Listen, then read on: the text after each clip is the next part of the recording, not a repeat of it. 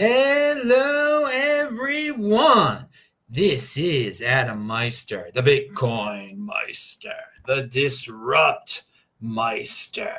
Welcome to the One Bitcoin Show. Today is December the 26th, 2019. Stronghand, Bitcoin is the next Bitcoin in motion, offended by selling, unconfiscatable. Compete, don't complain. We'll talk about that. Conviction, you know I got that. Be a unique beast. Yeah, I'm a unique beast. Relentless. This show is going to be about being relentless. Personal responsibility is new counterculture. Hello, my elite friends. All right, I want you all to retweet what I've got on Twitter now, what's pinned on Twitter, the King of the Trolls video clip from March the 23rd, 2017. Just shows you how people were panic-stricken then, but in the long term, Bitcoin won.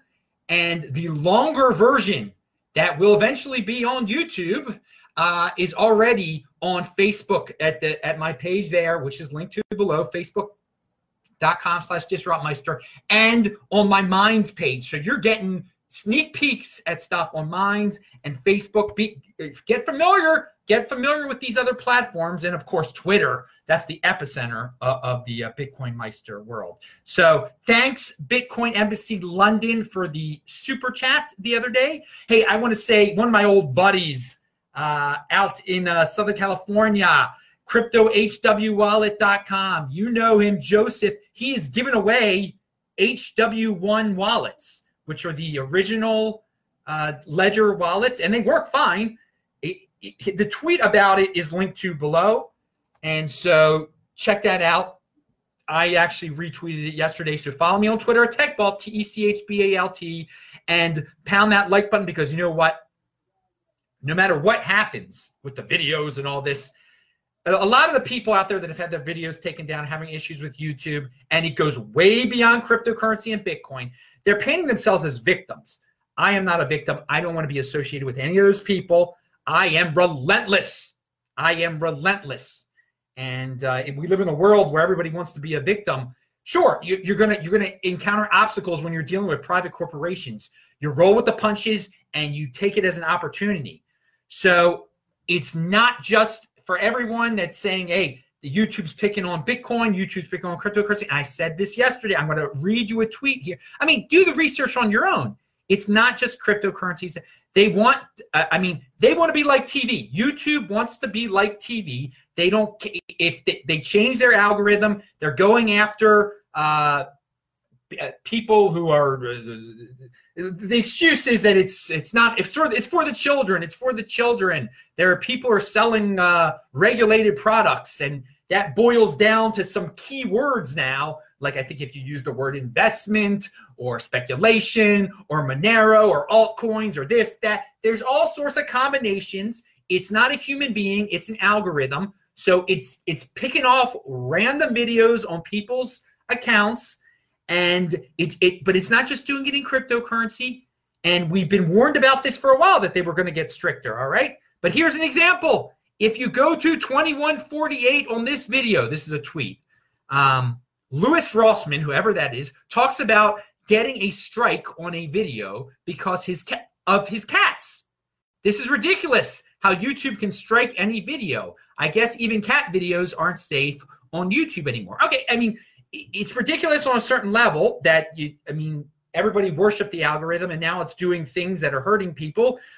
It's a private corporation. If they don't like cat videos, if they don't like kid videos, if they don't like smaller, you got to understand, they as I just said a second ago, they want to be like television. So this is probably not happening to Fox or ABC, the big guys that are on YouTube. They can have a conversation with people on YouTube and say, hey, you flagged me, or whatever, you gave me a strike, take it away, and they'll talk to them. That's who YouTube wants to deal with. They want to deal with huge entities. They want it to be sanitized, and this is the way they're going about things. And at the same time, there was a lawsuit about children and everything, so they want to avoid all liability. I see why they're doing this. We see the writing's been on the wall. I've talked about this on my Beyond Bitcoin shows for a while, the direction YouTube's going in. So we can cry about it and say we're victims, or we can just keep on doing what we're doing on YouTube as long as we can. We have podcasts, we have Twitter, there's Minds, everyone's talking. This is a time to innovate, diversify. All these altcoin people, they're always talking about the diversify for the sake of diversification when it comes to coins. Well, how about with social media? And so, no, am I happy that YouTube is done? No, I'm not happy that YouTube, but I realize it's a private corporation and I'm not going to waste my time crying over it. I'm not going to, and I don't want to be, there's people listing all the YouTubers who have lost videos because of that. And I don't want to be on the crybaby list. I mean, come on now. And as I said on yesterday's video, we don't know what the next thing YouTube is going to do. They could retract everything, or they could go out after everybody. My whole channel could be gone tomorrow, for all I know. And I'm ready for that, whatever. But so YouTube is the crypto YouTube. I've been on it I've been making it since 2013, 2014, 15. It's become a trash heap. I mean, there is no doubt about that. There is no doubt about it. It is filled with nonsense. By the way, pound that like button, people. And Steven Crowder was the guy who warned everybody weeks ago that they retroactively could punish people. You have a video from 2015, they could say, oh, that's bad, you're punished now, all right? But be relentless. Be relentless. And am I happy that the YouTube trash heap is getting cleaned out here?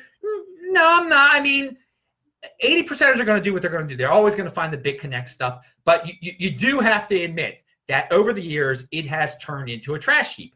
There are some Bitcoin jewels in the crypto trash heap, though.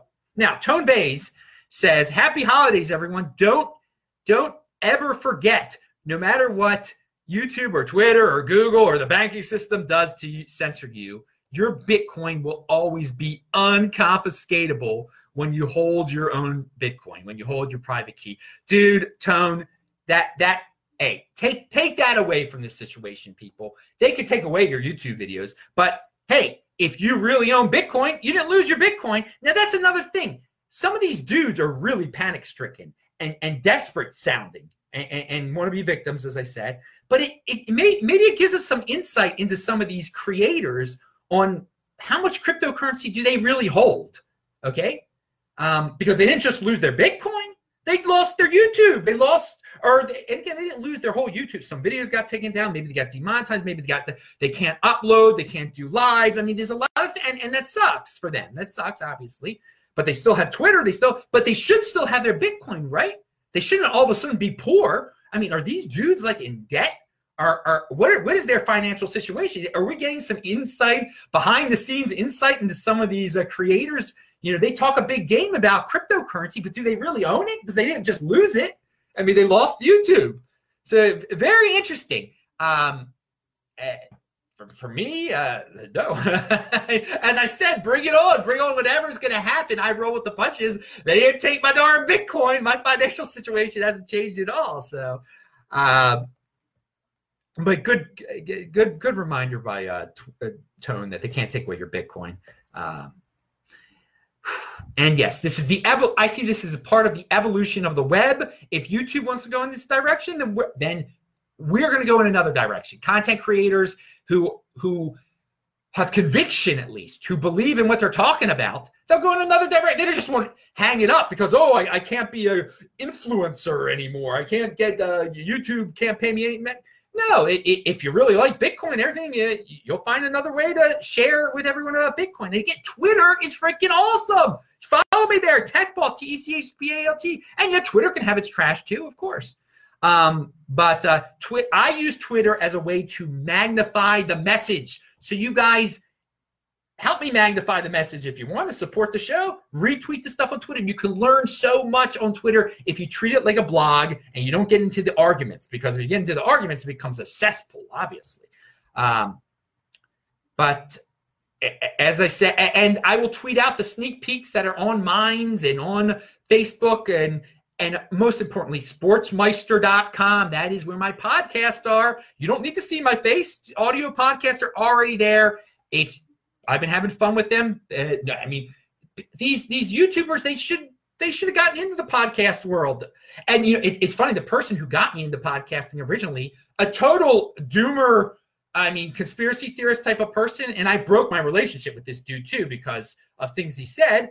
But sometimes people who are insane can give you some good ideas. So I could have gotten more hardcore into podcasting a little earlier. I should have. Hey, don't say shoulda, coulda, woulda. I did it.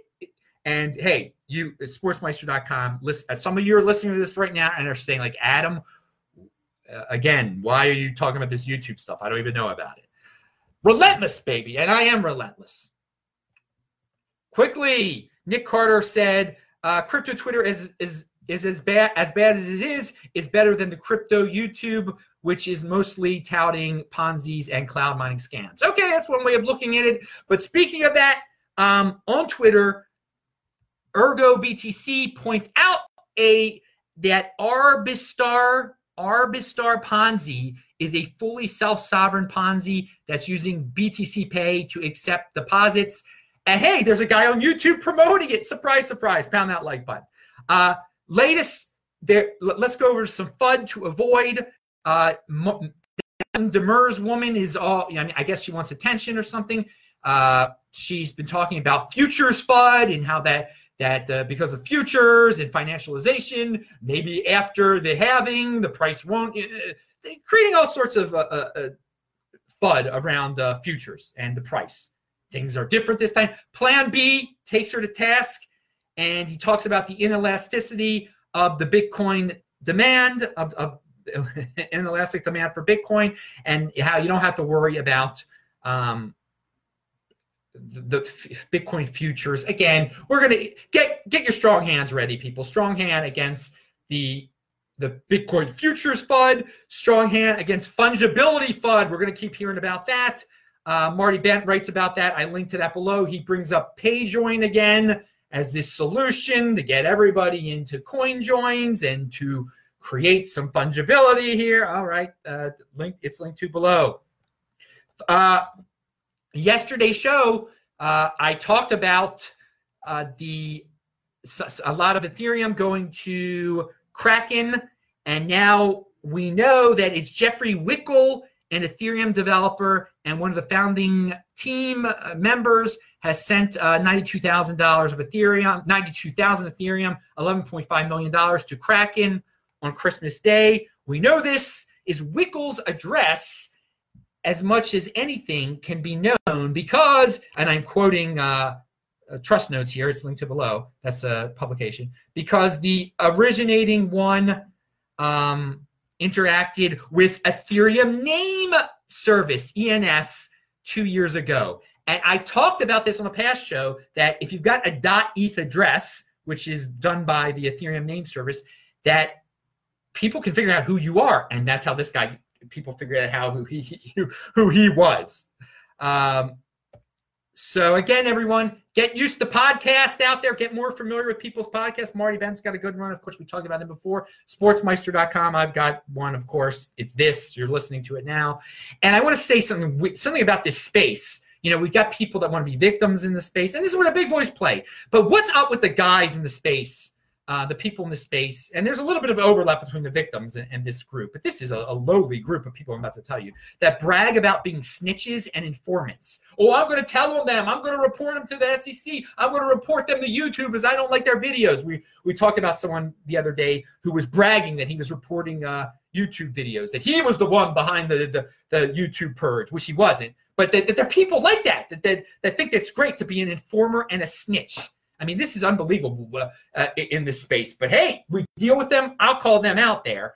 But this is not a time to tell on people. But, you know, BSV, what does that really stand for? Bitcoin Snitch's Voice? Is that the Bitcoin Snitch Voice? Because some of the BSV dudes, oh my God, they love them. I'm going to get my lawyer. I'm going to tell on you. I'm reporting you. It's all, Bitcoin isn't meant to be freedom. It's meant to be the structure telling on people, lawyers, law. Yeah, Bitcoin Snitch's Voice, or Bitcoin Snitch Vision. That's what they are. Okay, I'm Adam Meister, Bitcoin Meister, Disrupt Meister. Remember to subscribe to the channel, like this video, share this video, check out the links below. Pound that like button. See me on Facebook, sportsmeister.com, everywhere. TechBalt, TECHBALT. I'll see you later. Bye. This is Trace Mayer, and you're listening to Adam Meister, the Bitcoin Meister. Anyways, this is a public service announcement about the annual celebration of Proof of Keys. That's where the entire community withdraws all their Bitcoins to addresses where they hold the private keys and run a full node. So visit proofofkeys.com to learn more about why and how you should participate. And please make a small change to your Twitter handle to show your support. Thanks.